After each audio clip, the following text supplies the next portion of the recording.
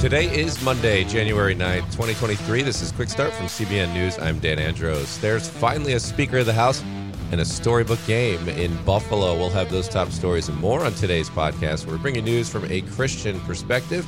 Joining me, as always, to help get through that news of the cray, Billy Hallowell and Trey Phillips. What's going on, fellas? Happy Monday. I'm excited. I'm caffeinated and contented as usual, and my cough is dissipating. I'm feeling better, so I'm excited. Yeah, well, I've gained your cough. Your loss is my gain, apparently. So I have the head cold if it's not obvious. Why did everyone get sick while I was gone? What happened? We missed you so much, Yes. Trey. Our bodies just couldn't handle it. Well, I'm happy to be back. Hopefully the coughs will be gone by Tuesday. Indeed. Well, there is a lot going on, as always. It's good to have the triumvirate back together again after a Christmas break and New Year's break. But a lot going on, guys. What are you covering today? Well, we're going to be talking about this heartbreaking scene out in Portland, Oregon, a Christian church torched to the ground pretty much. Yes, we'll get into the details on that. Also, there was a storybook kind of game happening in Buffalo. We'll have the details on that. And on the main thing today, we're going to look at human trafficking has been on the rise, and it is Human Trafficking Awareness Month, so Madison Seals has the details on that. But first, we're going to get through the news here in 90 seconds. And Representative Byron Donalds from Florida, he revealed over the weekend that he's being placed on the House Republican Steering Committee, and that was the deal that eventually got the Republicans a House Speaker, Kevin McCarthy. It took 15 rounds before McCarthy was finally approved by Republicans. A group of holdouts, including Donalds, wanted more say in getting Republicans assigned to important committee assignments. And so Donalds' appointment was a key in getting that done and eventually getting McCarthy to be the speaker.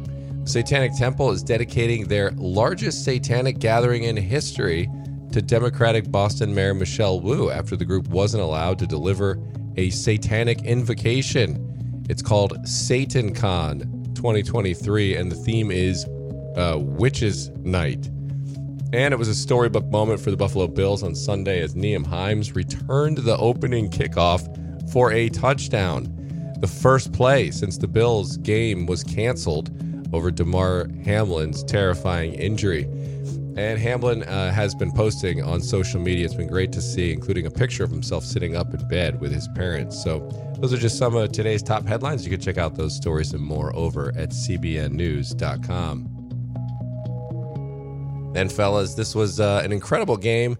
Great to see Damar back. But Billy, I thought for sure that you would be interested in the Satanic Temple story, since you're usually on the Satanic Temple beat. Well, yeah, these people are trolling everyone because, remember, they're atheists, actually. Yeah. Right? So, theologically, it's a really interesting conversation to have because it's like, they're walking around saying that they don't believe, most of them, in a literal Satan, but yet, you can be used by Satan without realizing it sometimes. But yeah, these things are just so silly to me that they're just pushing for such recognition. Are they just doing it to make a point, like that people are going to complain that this is not allowed, and so they're kind of trying to show, like, oh, this is how religion shouldn't mix with government, that sort of thing?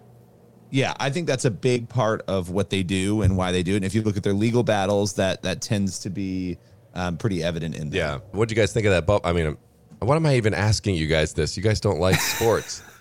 But I Trey, pay attention enough to be dangerous. Yes, Trey, I don't know if you were keeping up to tabs on things or just out on the slopes and Christmasing it up out there. But I mean, the Damar Hamlin thing kind of captured the nation's attention. Yeah, seeing that game, it was incredible to watch the Bills come out with. I mean, the kickoffs now are rarely returned for a touchdown, just the way the game's played and the way they changed where they kick it off from. So for him to return it back on the first kick was really, really remarkable. But it's great to see Damar getting better. Yeah, I just think the way that so many people rallied around him, right, I think was so encouraging, and to see all the prayers that were sent his way. Yes. I think all of that was really, as someone who doesn't care about sports, all of that stuff was what was really cool to see unfold. Yeah, and I saw yesterday Booger McFarlane from ESPN, he had a great comment about looking back and saying, because the players in some of the games, including the Jaguars game, were on bended knee praying before the game. And, we always pray before the miracles happen, before we have a need and we're asking for divine intervention. But so often we end up being like one of the 9 lepers who don't come back and praise Jesus for healing us. And so he actually said, it's been great to see what God has done this week. And so I thought that it's been remarkable to see prayer take center stage in all of this. Yeah, there was one report. It was in an AP report, a quote, and I'm forgetting who it was, but they said it was like, it looked more like the 700 Club than it did, yes. ESPN. Yeah, indeed. Yeah, fantastic to see. Nice CBN plug there, right? Yeah, I know. but honestly, it's accurate because you're seeing like Dan Orlovsky actual praying happening, not just a generic thoughts and prayers. So very interesting to see how God moves in that situation, and great to see so many people of faith in the midst of these national headlines. So, all right, we're going to head into our next story here. And Billy, a historic church, as you mentioned at the top there, was burned to the ground in Portland. So what's going on there? Yeah, it's pretty heartbreaking scene out in Portland, Oregon. This Christian church, which had been vacant for about almost a decade, it's kind of a complicated history of this church. It was burned so badly last Tuesday that it needs to be torn down. And on Friday, they began the process of tearing this church down. This is a fire that broke out around 5:30 p.m. Tuesday. It was formerly the Portland Korean Church. This is a 118-year-old building, so it has historic roots. It's not just some random new building. Not that would diminish what happened, but there's a real history to this church. And again, it's been vacant since around 2015. And the interesting thing, there was another fire in 2020 inside this church. Not a lot of information on that fire, but they reportedly didn't determine the cause of that fire in 2020, and it left a lot of the building really in disrepair. And so, it hadn't even recovered from that. And now there's this new fire that was set Tuesday. It was a 3-alarm fire. It took 12 fire engines, 6 ladder trucks, 4 battalion chiefs, and almost 80 rescue personnel to come in and put the flames out on this. It really just a sad scene. Yeah. And so are they suspecting anyone, and do they know anything or have any suspect in mind? This is where the story takes a very bizarre turn. Yes, they have detained 27-year-old Cameron David Storer. Now, what's interesting about this individual, allegedly this person went in on the day after. So this happened on the 3rd, the fire. On the 4th, he apparently went into the authorities and admitted to this and said he wanted to take credit for it. But again, this is a biological male going by a female name, allegedly, when he was arrested. Nicolette Fate is the name he's going by. So there's lots of speculation. Some outlets are calling him transgender, but Portland said they cannot confirm that this person identifies as transgender. They went into this whole explanation. It's just an interesting detail in the case because people are obviously looking for a motive. But in a press release, the county district attorney's office said, quote, Storer stated that they heard voices in their head saying they would mutilate Storer if they did not burn the church down, and that they had planned it up to 1 day in advance. And so you can hear the pronouns there are all over the map, sort of. But the point is, this person apparently has a history, allegedly, of schizophrenia, was purportedly taking drugs due to a past injury. And some reports are saying this person was homeless and experiencing that, but they heard these voices in his head apparently that made him think this is something he allegedly needed to do. Yeah, man, this is really sad. I mean, a lot of times these stories boil down to it's either just plain old insanity, or there's somebody with an actual motive and axe to grind because of some political reason or some ideological reason. So, a lot going on here. But why do you think this story matters? There's two reasons why the story matters. This is a church that was built in 1905, right? There's a huge history here to this building and to the city of Portland. I think it speaks to the broader issues that might be happening in Portland as well, right? With homelessness and some of these other issues with transient people. But beyond that, we're in an era right now in the post-Roe era. And again, we don't know the real motives outside of some of these strange claims of voices in his head and all of that.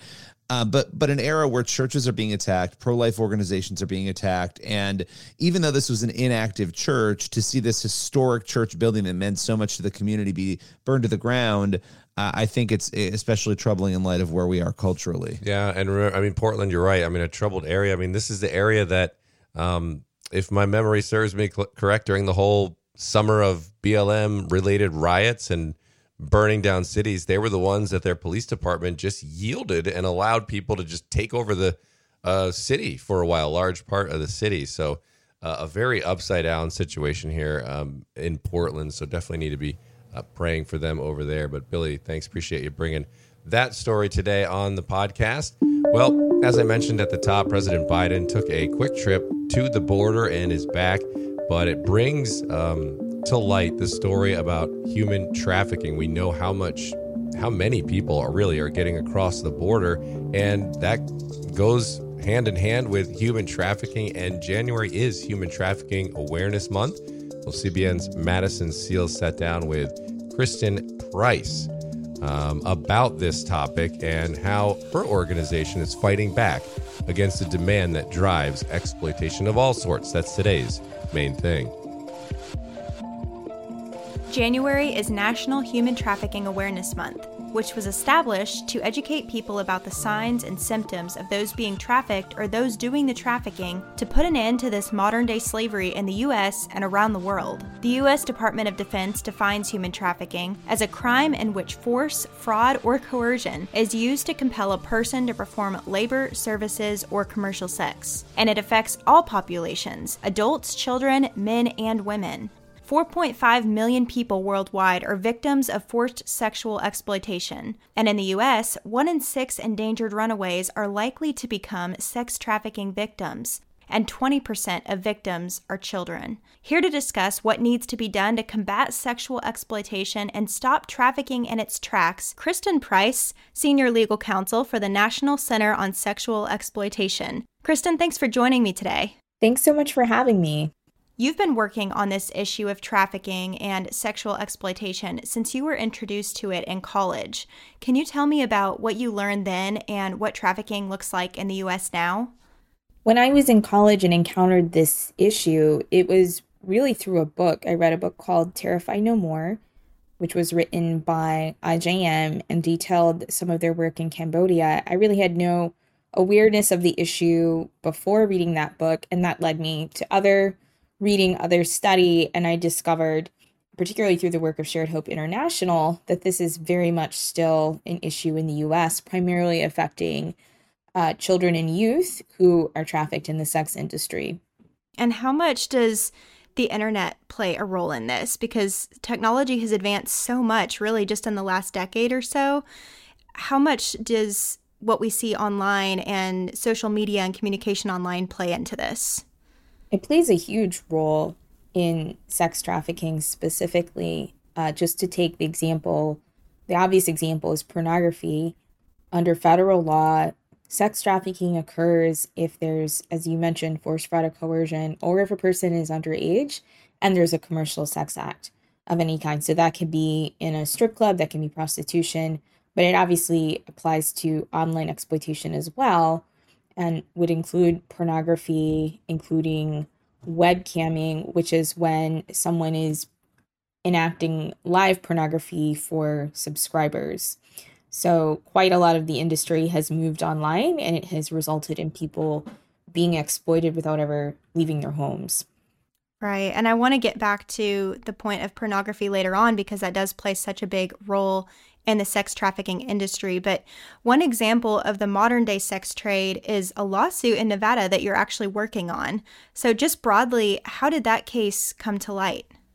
Yes, so the genesis of that case really, in a sense, is Nevada's own system. Nevada is the only state in the U.S. that permits legal prostitution. It does not, contrary to popular belief, allow prostitution in Vegas and Reno, although of course it happens anyway, but it explicitly permits prostitution in the rural counties in legal brothels. And our clients in the case were trafficked, each in a different aspect of the legal industry in that state. So one client was trafficked in a legal brothel, one was trafficked in a legal strip club, and one was trafficked through a legal escort agency, which is a common euphemism for a type of prostitution operation.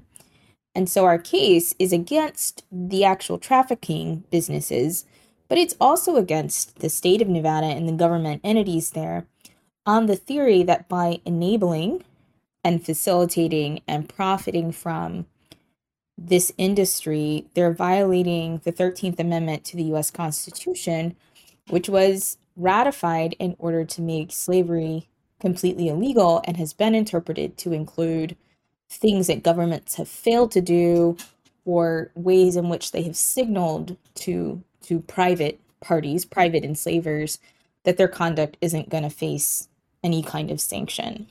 So that's the theory behind that case. And I think it's worth mentioning that in Nevada, in the brothel system, because a lot of times people will try to make this argument, well, if you regulate it and contain it, you can prevent the trafficking. And it's the regulated entities in Nevada that are the traffickers. So the brothels operate on a system of debt bondage where they charge the women for rent and for food and for things like medical exams and transportation that will often exceed what money the women make, assuming they don't have an external pimp who's taking all of it, in the brothels, keeping them in a state of debt. They're locked inside. They have to get permission to leave, and often can't leave for 2 weeks at a time. And this is just happening completely openly. It's not underground. It's not some shadowy criminal thing. It's happening in the open with official sanction.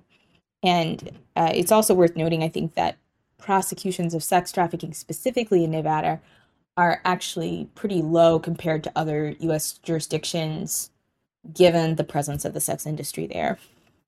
That's a really interesting point, that the regulated industries are the ones really perpetuating this, because the sex trade has become a multi-billion-dollar industry, bringing in something around $99 billion per year worldwide. But trafficking is just part of the broader issue of sexual exploitation that your organization fights against, which prostitution, child sexual abuse, and pornography all have a role in. This is such a massive industry, but you say that the way to put a stop to it is actually deceptively simple. So how are you and your organization working to bring a stop to all of this? The key to stopping this is to ending the demand. No buyers, no business. This exists because it is profitable for some people. And it is profitable for those people because there are other people, mostly men, who are willing to consume other human beings, whether that's through buying someone outright in prostitution or going to strip clubs, or especially consuming pornography, which is extremely widespread. And so the way to stop this is to make it not profitable, and it will stop being profitable when the demand is addressed. In terms of addressing the demand, because you're not necessarily always going to know in the moment, you're not going to be able to tell from any video that's uploaded to Pornhub or any person you encounter in a strip club who's being trafficked and who's not. It's necessary for there to be accountability for all forms of sex buying regardless, because the percentage of people who have been coerced in some way or defrauded to be there, let alone forced or being underage, is high enough to merit addressing sex buying as a whole. Obviously, if someone is sex buying a trafficked individual, that's a sex trafficking violation. But even if that's not the case, it's still an incredibly exploitive thing to do. It gives incentives for people who are traffickers to continue selling people in prostitution. And it can be deterred really in a variety of ways. I mean, one would be prosecuting people for violating the law, because prostitution is illegal everywhere except for those few counties in Nevada. Another thing would be for men who are sex buyers to be required to attend classes that explain the trauma and the harm inherent in prostitution, obviously exacerbated in situations of sex trafficking, so that they know what they're contributing to. But I will say that with a qualification. There was a study that came out involving especially German sex buyers, where a lot of them seem actually quite aware of what they're doing. They name it pretty clearly. They're aware that a lot of the women that they buy are trafficked. And they said the thing that would really deter them was jail time and basically facing criminal accountability. So it sounds like a lot of the work that needs to be done is really on the front end legislatively. But in the case that there are examples of human trafficking or sexual exploitation, who can people contact if they suspect human trafficking or exploitation of any sort? So if someone suspects a case of trafficking, whether it's sex trafficking or labor trafficking, they can call the National Human Trafficking Hotline, which is 1-888-373-7888. Or they can text 233-733, which is the phrase "be free," to make a report to the hotline. Well, Kristen, thank you so much for the work that you do to prevent this and hopefully put an end to exploitation and trafficking once and for all. But we appreciate you raising awareness about this, especially this month. Thank you so much, Madison. All right, Madison, thanks so much for that story. And that leaves us with time here for one last thing. Yeah, we're going to look at Matthew 5, verses 44 and 45.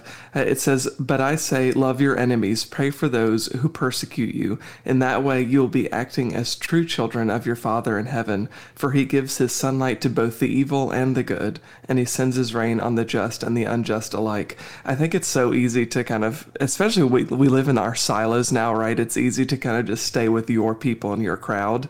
But it's so important to pray for those you disagree with. But the context of this verse is even further than that, right? It's those who persecute you for your faith. We know it's going to happen, but we're called to pray for those enemies all the more rather than resting in anger. Yeah, indeed. And that whole section in Matthew 5 there is just, it's so convicting because Jesus is turning on its head everything, that the Pharisees and everybody thought they knew about the law. Including just like adultery, and it's more than that. It's just looking lustfully at somebody, or hatred. If you have hatred in your brother's eye, you've committed murder. So all of these things, the standards, and just shows how serious is God is about our hearts. Yeah, and just knowing that human nature is to get people back. We all feel that when somebody's rude to us or mean to us, or we're not going to be kind to them later on. And this idea that, you've got to love and serve and clothe and feed your enemies is so countercultural and counter human nature. Indeed it is. So convicting message for us all there from Scripture. And that's a good spot to leave it here on this Monday. Hopefully y'all had a fantastic weekend, and we appreciate you being here with us early. And hopefully our voices return in full tomorrow. We'll see. But Lord willing, and that creek don't rise, we will be back here tomorrow with more. We'll see you then. God bless.